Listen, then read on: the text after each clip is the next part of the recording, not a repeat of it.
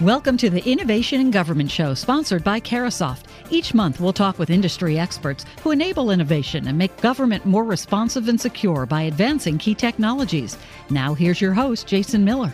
Welcome to the show today. My guest is Greg Reeder, the head of government industry strategy for Adobe. Greg, welcome to the program. Thanks for having me. Before we get started, let me set some context for our discussion today. The public satisfaction with the federal government is growing. Just look at the 2016 report by the American Customer Service Index, or ACSI. It says citizens are happier with federal websites and the services they provide more than last year than at any other time since 2012. Survey respondents credited the improvements around things like timeliness and efficiency of processes, as well as the clarity and accessibility of the information received from agencies.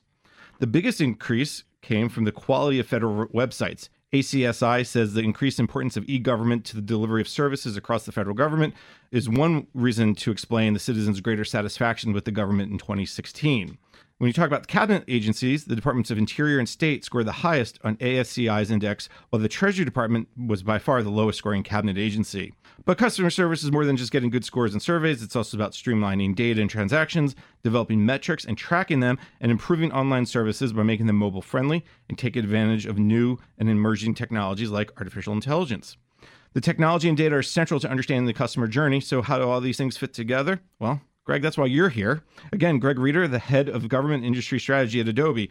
Greg, let's just start at the beginning. Experience of the user, of the citizen, of the customer is so important. What's happening in that area, and are things improving? I think in your introduction, you talk a lot about different types of metrics, different things that are going on, satisfaction that's increasing. The basic trend of all those things is the experience itself. And so with Adobe, one of our taglines is changing the world through digital experiences. And when we talk about that from a government perspective, we talk about the law of expectations, right? So we have Moore's Law, which talks about the computing power that doubles about every 2 years. But when we talk about experiences and expectations, at Adobe, we figure the consumer or the citizen's experience doubles about every year. I mean, think about it. Just today, we want all-day breakfast from McDonald's. We want to be able to do our banking online. We want the airport to know who we are when we check in. We want everything to be seamlessly. Our credit cards to be accepted everywhere we go. It's all about that experience and the expectation that we have. And so each time one of those new technologies changes, citizens' expectations for government changes. So what might be reflected in the scores that you point out is that government is finally understanding that it's about the experience. So if we look back from how things have changed, government and business used to be on par back in the 60s, back in the back office days. They found a better way to take that physical placement of the inbox, of having somebody work on something, and now they could put it online. They made the back office more efficient, and they made the front office more efficient so they could talk to customers better. But none of those were about the citizen. They were all about the business or the government. And now what we call the experience wave is what's most important, finding the better way to connect, personalize, and understand who we're talking to, and make the government or the business, in this case, transparent to the end result so they have a better experience. This is not a new concept, this idea of making the government better citizens. You can go back to the 90s or the early 2000s. And I think Mark Foreman, the former federal CIO, before they called it that, the fancy title, would say, 3 clicks to service, citizen services. What's changed now? Is it the technology that's changed, or is it the understanding that's changed? I think it's both. I think with the add of new technology, the speed of the transactions, the ability to use analytics and predictive algorithms to understand people better, raises the bar on what people expect to be able to get. And it raises the opportunity for savings in the case of the government. If you can make a more interactive, a more responsive, a more advocate, loyal citizen, then you'll have better outcomes, you'll have better data, you'll have better responses. People will pay their taxes online. They will do what they're supposed to do to be good citizens, and the government will have efficiencies as a result. When you talk about raising the bar, one of the things that we see is this really big focus, not just from the administration, and specifically the Obama administration was very focused on this, but Congress got involved too. Do people understand what it means to raise the bar? Because it just can't be, hey, we have to do it faster, because it's not always faster, it's not always better. You bring up a good point about metrics and about analytics. For a long time, analytics have been about ego versus action. I was a webmaster, government employee years ago when we first started doing websites, and I remember one of our most exciting things was to measure hits, right? That was our measure of popularity, our measure of strength, and our measure of power. But it's really just a vanity metric. To be able to understand those analytics now, you have to know what the end goal is. So if I use that same example, and I was running the Marine Corps website, and there was a huge spike in traffic, and the Marines had left to help people in Haiti, I might assume that we were a leader in breaking news. But if I looked at the analytics, I might have realized, well, there was a policy announcement that day, or the promotion list was just released, or there was a sale at the exchange, right? You don't know about data and about analytics unless you dig into that. And still today, there's a lot of emphasis placed on vanity metrics instead of action metrics. I definitely want to pull the string a little bit on the analytics piece. Before we go there, when you look at the customers that Adobe is working with, when you're talking about some of the federal customers or even state and local level or private sector, what are you seeing around the better customer experience? Give me an example or two if that comes to mind. There's a great example, and I'll go a little bit offshore down to Sydney, Australia. They have the Sydney Opera House. It's a compelling venue, but it's also a government venue. And they realized that they had old technology. They were at a crossroads. They either had to rip and replace what they had, or they had to continue to upgrade what they had been working on so long that hadn't been the best. So they made the decision to take the risk and completely innovate with a new system. And they decided to give a hard date of when they were going to have one of their biggest events of the year called Vivid Live to go live with their new site. So they launched the new site based on new digital technology that Adobe helped with. Within the first day, they sold $2 million worth of tickets. They had an 87% increase in response rates. They figured that saved about 37,000 minutes of people waiting to get the response. They also reduced the number of people that stood in line by about 50,000 because now they could buy tickets online instead of queuing at the box office. And so there was a lot of results that can be measured by analytics, but they're also real government efficiency. They had 1,000 hours saved in email campaigns. And because they used some predictive analytics to do placement and validation of the content, they had a 150% increase in online donations. So the employees were more productive, the Opera House had a better experience, and citizens got a better experience. So everybody won by just improving the way they looked at how they were going to deliver an experience to citizens. This actually tags really well into the analytics discussion a little bit, because when an agency or an organization, in this case the Sydney Opera House, makes that decision, they have to have some backup to do that. They don't just go in willy-nilly and go, okay, this is what I think will work. So that's where the analytics now can come into play. Exactly. And when you talk about the analytics, they have to be pulling from somewhere, right? They know that there's a problem. They know people are dissatisfied. So you have to understand the problem, right, before you get to the answer. Where does the analytics play to help understand the problem? Is it maybe the more poignant question? Well, it really depends on what problem you're trying to solve, obviously.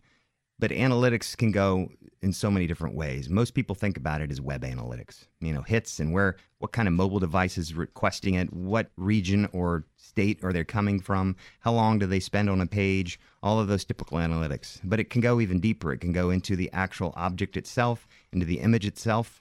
Another good example is the World Bank, who produces reports at one might consider a pretty big cost, so they can help with policy and debate. And so they finally decided, well, we should probably take a look into, is anybody reading our documents? And there was an interesting article, I think it was in the New York Times, but it pointed out that they did their own study in their analysis once they started tracking the documents, that about 30% had never even been opened of their reports. About 13% had had fewer than 250 downloads in their entire lifetime. And about 40% had only been shared a couple hundred times. So when they look at how valid just their content was, it went way beyond the metrics of who's reading it, but is it actually helping anyone? Is there any value there?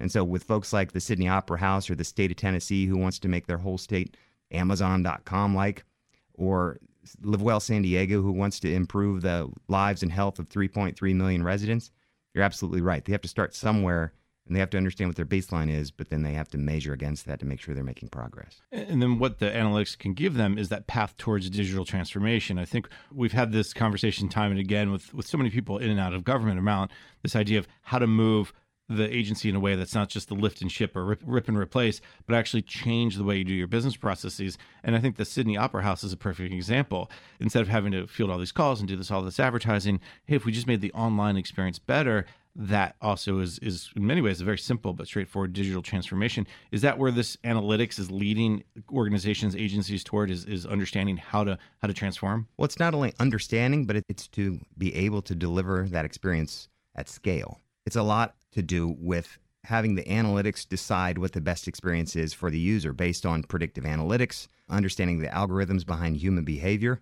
Adobe does that pretty well. We're 100% digital experience focused.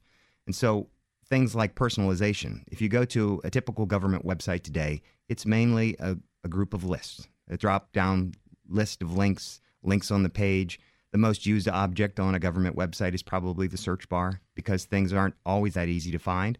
So analytics plays a big role in making sure they understand what type of person is coming, where they're coming from. Did they just search for how do I get a job in the state of Tennessee? Maybe we should present a page that has job postings right up front and change that information dynamically at the last millisecond, like commercial sites do today with Target or Home Depot or Nike. When you go to those sites, they're assuming who your persona is, and they're trying to deliver you the best possible experience. In their case, it's to increase revenue or increase market share. For the government's place, it's to improve the lives of citizens and improve policy, improve outcomes for government. One of the ways agencies and organizations can do that better is through something like artificial intelligence, machine learning. There's definitely an emergence of these technologies in the government. The CIOs I talk to, when I go to events and hear people talk about what's coming up, what are they excited about?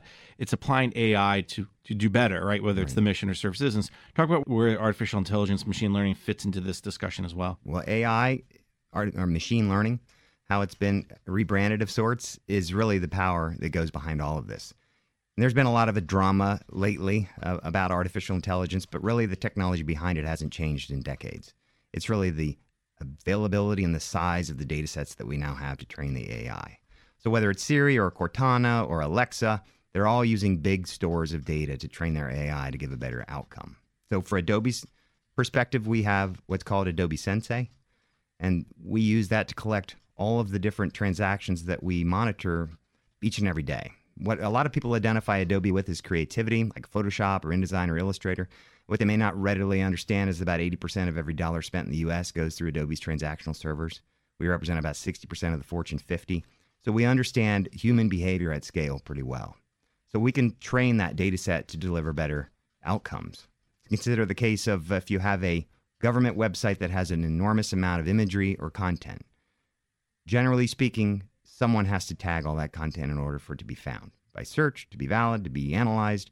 And you have to rely on them to spell it correctly when they tag it, to actually care enough to tag it, and not just cut and paste multiple tags so now you have the same data on everything. So with a artificial intelligence like Sensei, it can automatically read the binary information based off the training set of millions of photos that we've fed the system, and it can determine if there's water in the picture, if there's people there, if the Washington Monument's there, if it's day or night, if there was a weapon present. So you can use it for everything from law enforcement to delivering better management of archives. And it does that at scale to basically improve the human performance, not replace it. And I think that's key, right? I'm glad you brought that up because so many people worry about getting replaced by computers. And while, maybe if we have this conversation 100 years from now when neither of us are probably going to be around, maybe that's something to worry about. But right now, I think what I'm hearing mostly is what you said is to help improve the human performance. Give me a sense of, is that happening to improve customer service? Or do you have an example maybe of AI, machine learning, where it's being used to say, hey, we used to have this problem, we solved it now because we understand and the AI is able to help people do better? Yeah, I think there's two good examples. One would be the election, and the other one would be the economy. I know those are two small things, but the election, the RNC, they published a report how they used machine learning to understand the size, placement, color, frequency, language, context of all the content that they were using for their fundraising campaigns. They allowed the machine learning to go through all of those different variations at scale and determine which one of those was the most viable, that could raise the most awareness and raise the most funds. They immediately saw an 87% increase in online donations by allowing the machine learning to determine what the best possible placement, whether is it a green button, a red button, did it say donate now, or did it say I'm concerned, whatever that might be. Machine learning allowed them to perform much better as a team because it could make the decisions faster based on real data, not just human assumptions on what people might like. The other one is the Digital Economy Project, when I mentioned the economy. Adobe has, again, I mentioned all those trillions of transactions we have. And now we can predict things like consumer price index or housing index or job index faster than most national governments can. UK, for example, at their Office of National Statistics, they capture about 180,000 products every year and produce a report. Adobe's project captures about 100,000 products in the UK every day.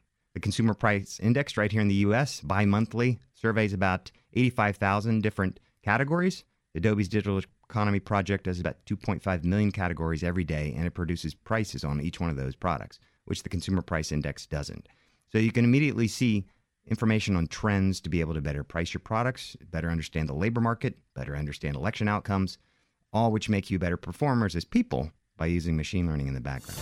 Great examples. I think what we're seeing is this understanding of the technology, the data, all coming together to serve the citizen better. On that note, we're going to take a quick break. When we come back, we can continue our conversation. You're listening to Innovation in Government Show, sponsored by Carasoft on federalnewsradio.com and 1500 AM. Serving the public is at the core of what government does. Today, that means delivering better digital experiences to people wherever they are and whenever they need them. Adobe's solutions enable government to offer the seamless, personalized, secure interactions that citizens expect. Adobe's tools and advanced analytics deliver adaptive forms and responsive websites that improve agency efficiency and create amazing experiences for the people you serve. Let Adobe help you redefine the government experience. Tune in on Tuesdays at 10:30 a.m. and 2:30 p.m. for the Innovation in Government Show sponsored by Carasoft. Learn from industry experts who enable innovation and make government more responsive and secure by advancing key technologies. Innovation in Government examines a wide range of topics and evaluates their payoff. Cybersecurity, big data, mobility, cloud computing, and more. Innovation in Government, Tuesdays at 10:30 a.m. and 2:30 p.m. on federalnewsradio.com and 1500 a.m. Search Innovation in Government.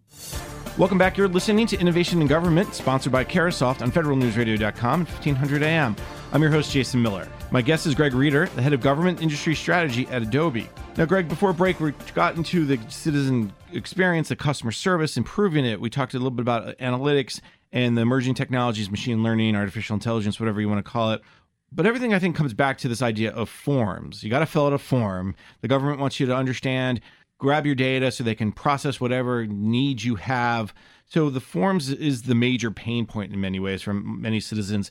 I remember years ago, one of the things they tried to do was do this kind of one-shop stop for everything forms related. It was called Gov Benefits. I don't know if you remember that. You fill out a series of questions. Here's what you're eligible for. And the end goal was for you to be able to fill out the form right then and there and apply. They never got to that end goal. The transaction piece was just too difficult. Talk a little bit about forms and how it's actually changing and things actually are getting a lot better. Forms are sometimes, as we refer to them, the F word in government, right? Forms, just as you touched on it, the goal of forms is to process information, store that information, and have an outcome. Unfortunately, forms have become the goal themselves. I have to fill out the form, whether it's the DD-214 or the SF-86 or the 1040 or the PPQ 526, which is to regulate the interstate transport of mollusks, right? So there's I'm going to believe you on that because you lost me on the DD. So there's a form for everything. If you want your son to play sports, fill out a form. If you want to get a license, fill out a form. So the goal is not the filling out the form. The goal is the multiple transactions that you do while you're filling out the form. So some companies have figured this out. Think about TurboTax. If anybody uses that software, they answer a series of questions, and the end goal is to file their taxes. They never see the form. They can print it if they want. The goal was to answer the questions. Same goes for the state of Arizona. If someone needs to apply for child support, they shouldn't be forced to fill out a tiny little form on a mobile device that they can't print and sign and then return via fax in a lot of cases. They should just have to answer the series of questions to determine whether they're eligible, and then they can get the services they need or they can contact someone. What happens is people go in person because they can't fill out the form or they have an issue, and we found that it costs almost $17 for that in-person or that on-phone transaction. If they're allowed to do that transaction online, that cost is about 40 cents. So it's in the government's best interest to reduce costs and increase efficiency by making the forms a series of transactions. And so a lot of agencies are doing that. If we look at gov.uk, which was the model for the U.S. Digital Service, they decided years ago, much like your example, that they're going to tackle forms. Their perspective was they're going to take every form that they have and they're going to convert it to HTML, so now it's usable across devices. The point was being able to make it usable, not to make it a better form. And so with Adobe, we have a perspective that good experiences have to be both compelling, personal, useful, and everywhere. That's hard to fit into a form to make it compelling, personal, useful, and everywhere. But other companies realize the benefit of this too. The Royal Bank of Scotland, for example, banking is very heavy with forms. It took about 14 days to fill out the forms to get a normal application done.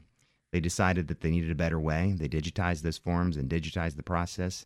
They went from weeks to a day. They went from hours to minutes for somebody to apply and find out whether they were eligible, and they also increased the number of people that were signing up for accounts by 60%, all by just reimagining the form as a series of transactions. And when you add the mobile piece to it is really key, because so many people only have access from a smartphone, maybe a tablet, maybe a laptop. There's not always a printer available. We used to think everyone had a printer. And, if you remember, the computer companies used to give away printers. Hey, buy this 286 and get a free, inkjet printer. But not everyone has that. Not everyone has a laptop or desktop anymore. And the ink was $3,000. And the ink was very expensive. Yeah. So talk a little bit about the mobility piece and how that plays a role into the government's push towards better, more easily filled out forms. There's a government website that talks about the mobile moment. Right? You have to be able to deliver a service at the point in time where somebody needs it. And so now it's not whether you need to deliver across devices. You need to determine where the person is in place and time to be able to fill that out. And forms is a perfect example. You brought up that they don't have access to a printer. Most often, people that are looking for government services probably can't print. They don't know where there's a fax machine. And by the time they even get to a well-designed, responsive experience, and you mentioned in the opening that governments are getting better at delivering those experiences, it's great right up until the point that they get delivered a form. And now it's this tiny little representation on your tiny little screen that you have to zoom in and you can't fill out.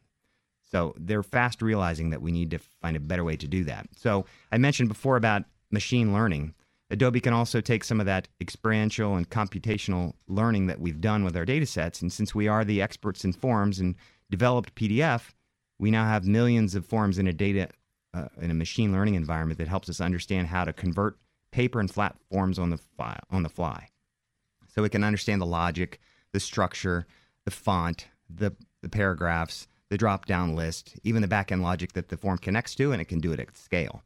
And you have other agencies like the U.S. Digital Service that are doing it one form at a time by hand-coding it. It becomes a great experience, but it's not fast enough to keep up. And I think that's the piece here, because the expectations, just tag back to the beginning of our conversations, you mentioned Moore's Law, you mentioned the changing expectation happens every year. And when you go to Amazon and say, okay, I want to buy this, new cooking pot, and then all of a sudden say, well, people who bought that pot also bought these things, and you go, oh, I do like that, and you expect that. So if you fill out, hey, for veterans benefits, and they say, well, people who filled out this form also were eligible for this, that is your expectation. And again, if you're doing one form at a time, so are you finding that agencies are understanding that shift and are trying to look at their forms in a different way, or look at their transactions in a different way?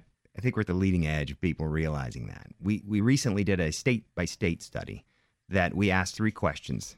How do people get jobs in your state? How do people apply for your business in your state? And how do people pay taxes online? You would think that all those things, in some form or fashion, generate revenue for the state. So they would want to pay attention to how to do that better. What we found is that a large number of states still don't have any, or have a poor experience for people just to pay their taxes online. So I think we're at the front edge of that, but changing forms in a better fashion so that they become transactions instead of just that piece of paper you have to fill out is the way forward. We talk a lot about the filling of forms and using AI, but underlying all of this is privacy and security, and specifically the security of the content itself, right? How do you understand and ensure that when I fill out that form, when I do that transaction, it is secure? Talk a little bit about the security piece. I mean, I think the big word of the day is leaks, right? There's a lot of information that gets out there. I've never had a leak. I'm sorry. This is journalism we do. So, but that brings up the point of how we look at content. A lot of CIOs, and especially within government, view content security like a fort. We're going to build thicker walls, higher fences, better sentries.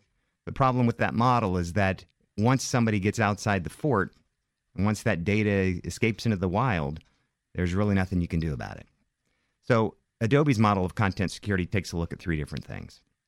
We look at not only the encryption of the document so that we can make sure that it's locked down and the information is scrambled so only those that are authorized can open it, but also attribute-based access control, meaning that if I wanted to share a document with you and you were an ally, or you were somebody else within my government agency that didn't have that level of access, then I could turn on and turn off paragraphs that you could see. Now we make the content more efficient.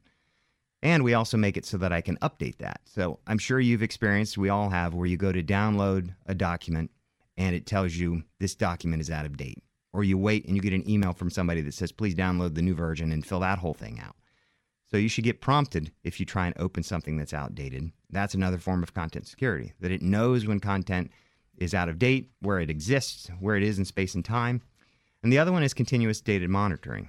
So in that example, once something escapes into the wild, it would be nice to know where it went, who shared it, who tried to open it, who tried to print it, who has it, where it went next, so that you have some understanding of where the information went. So we can use the same type of artificial intelligence to understand spikes in behavior.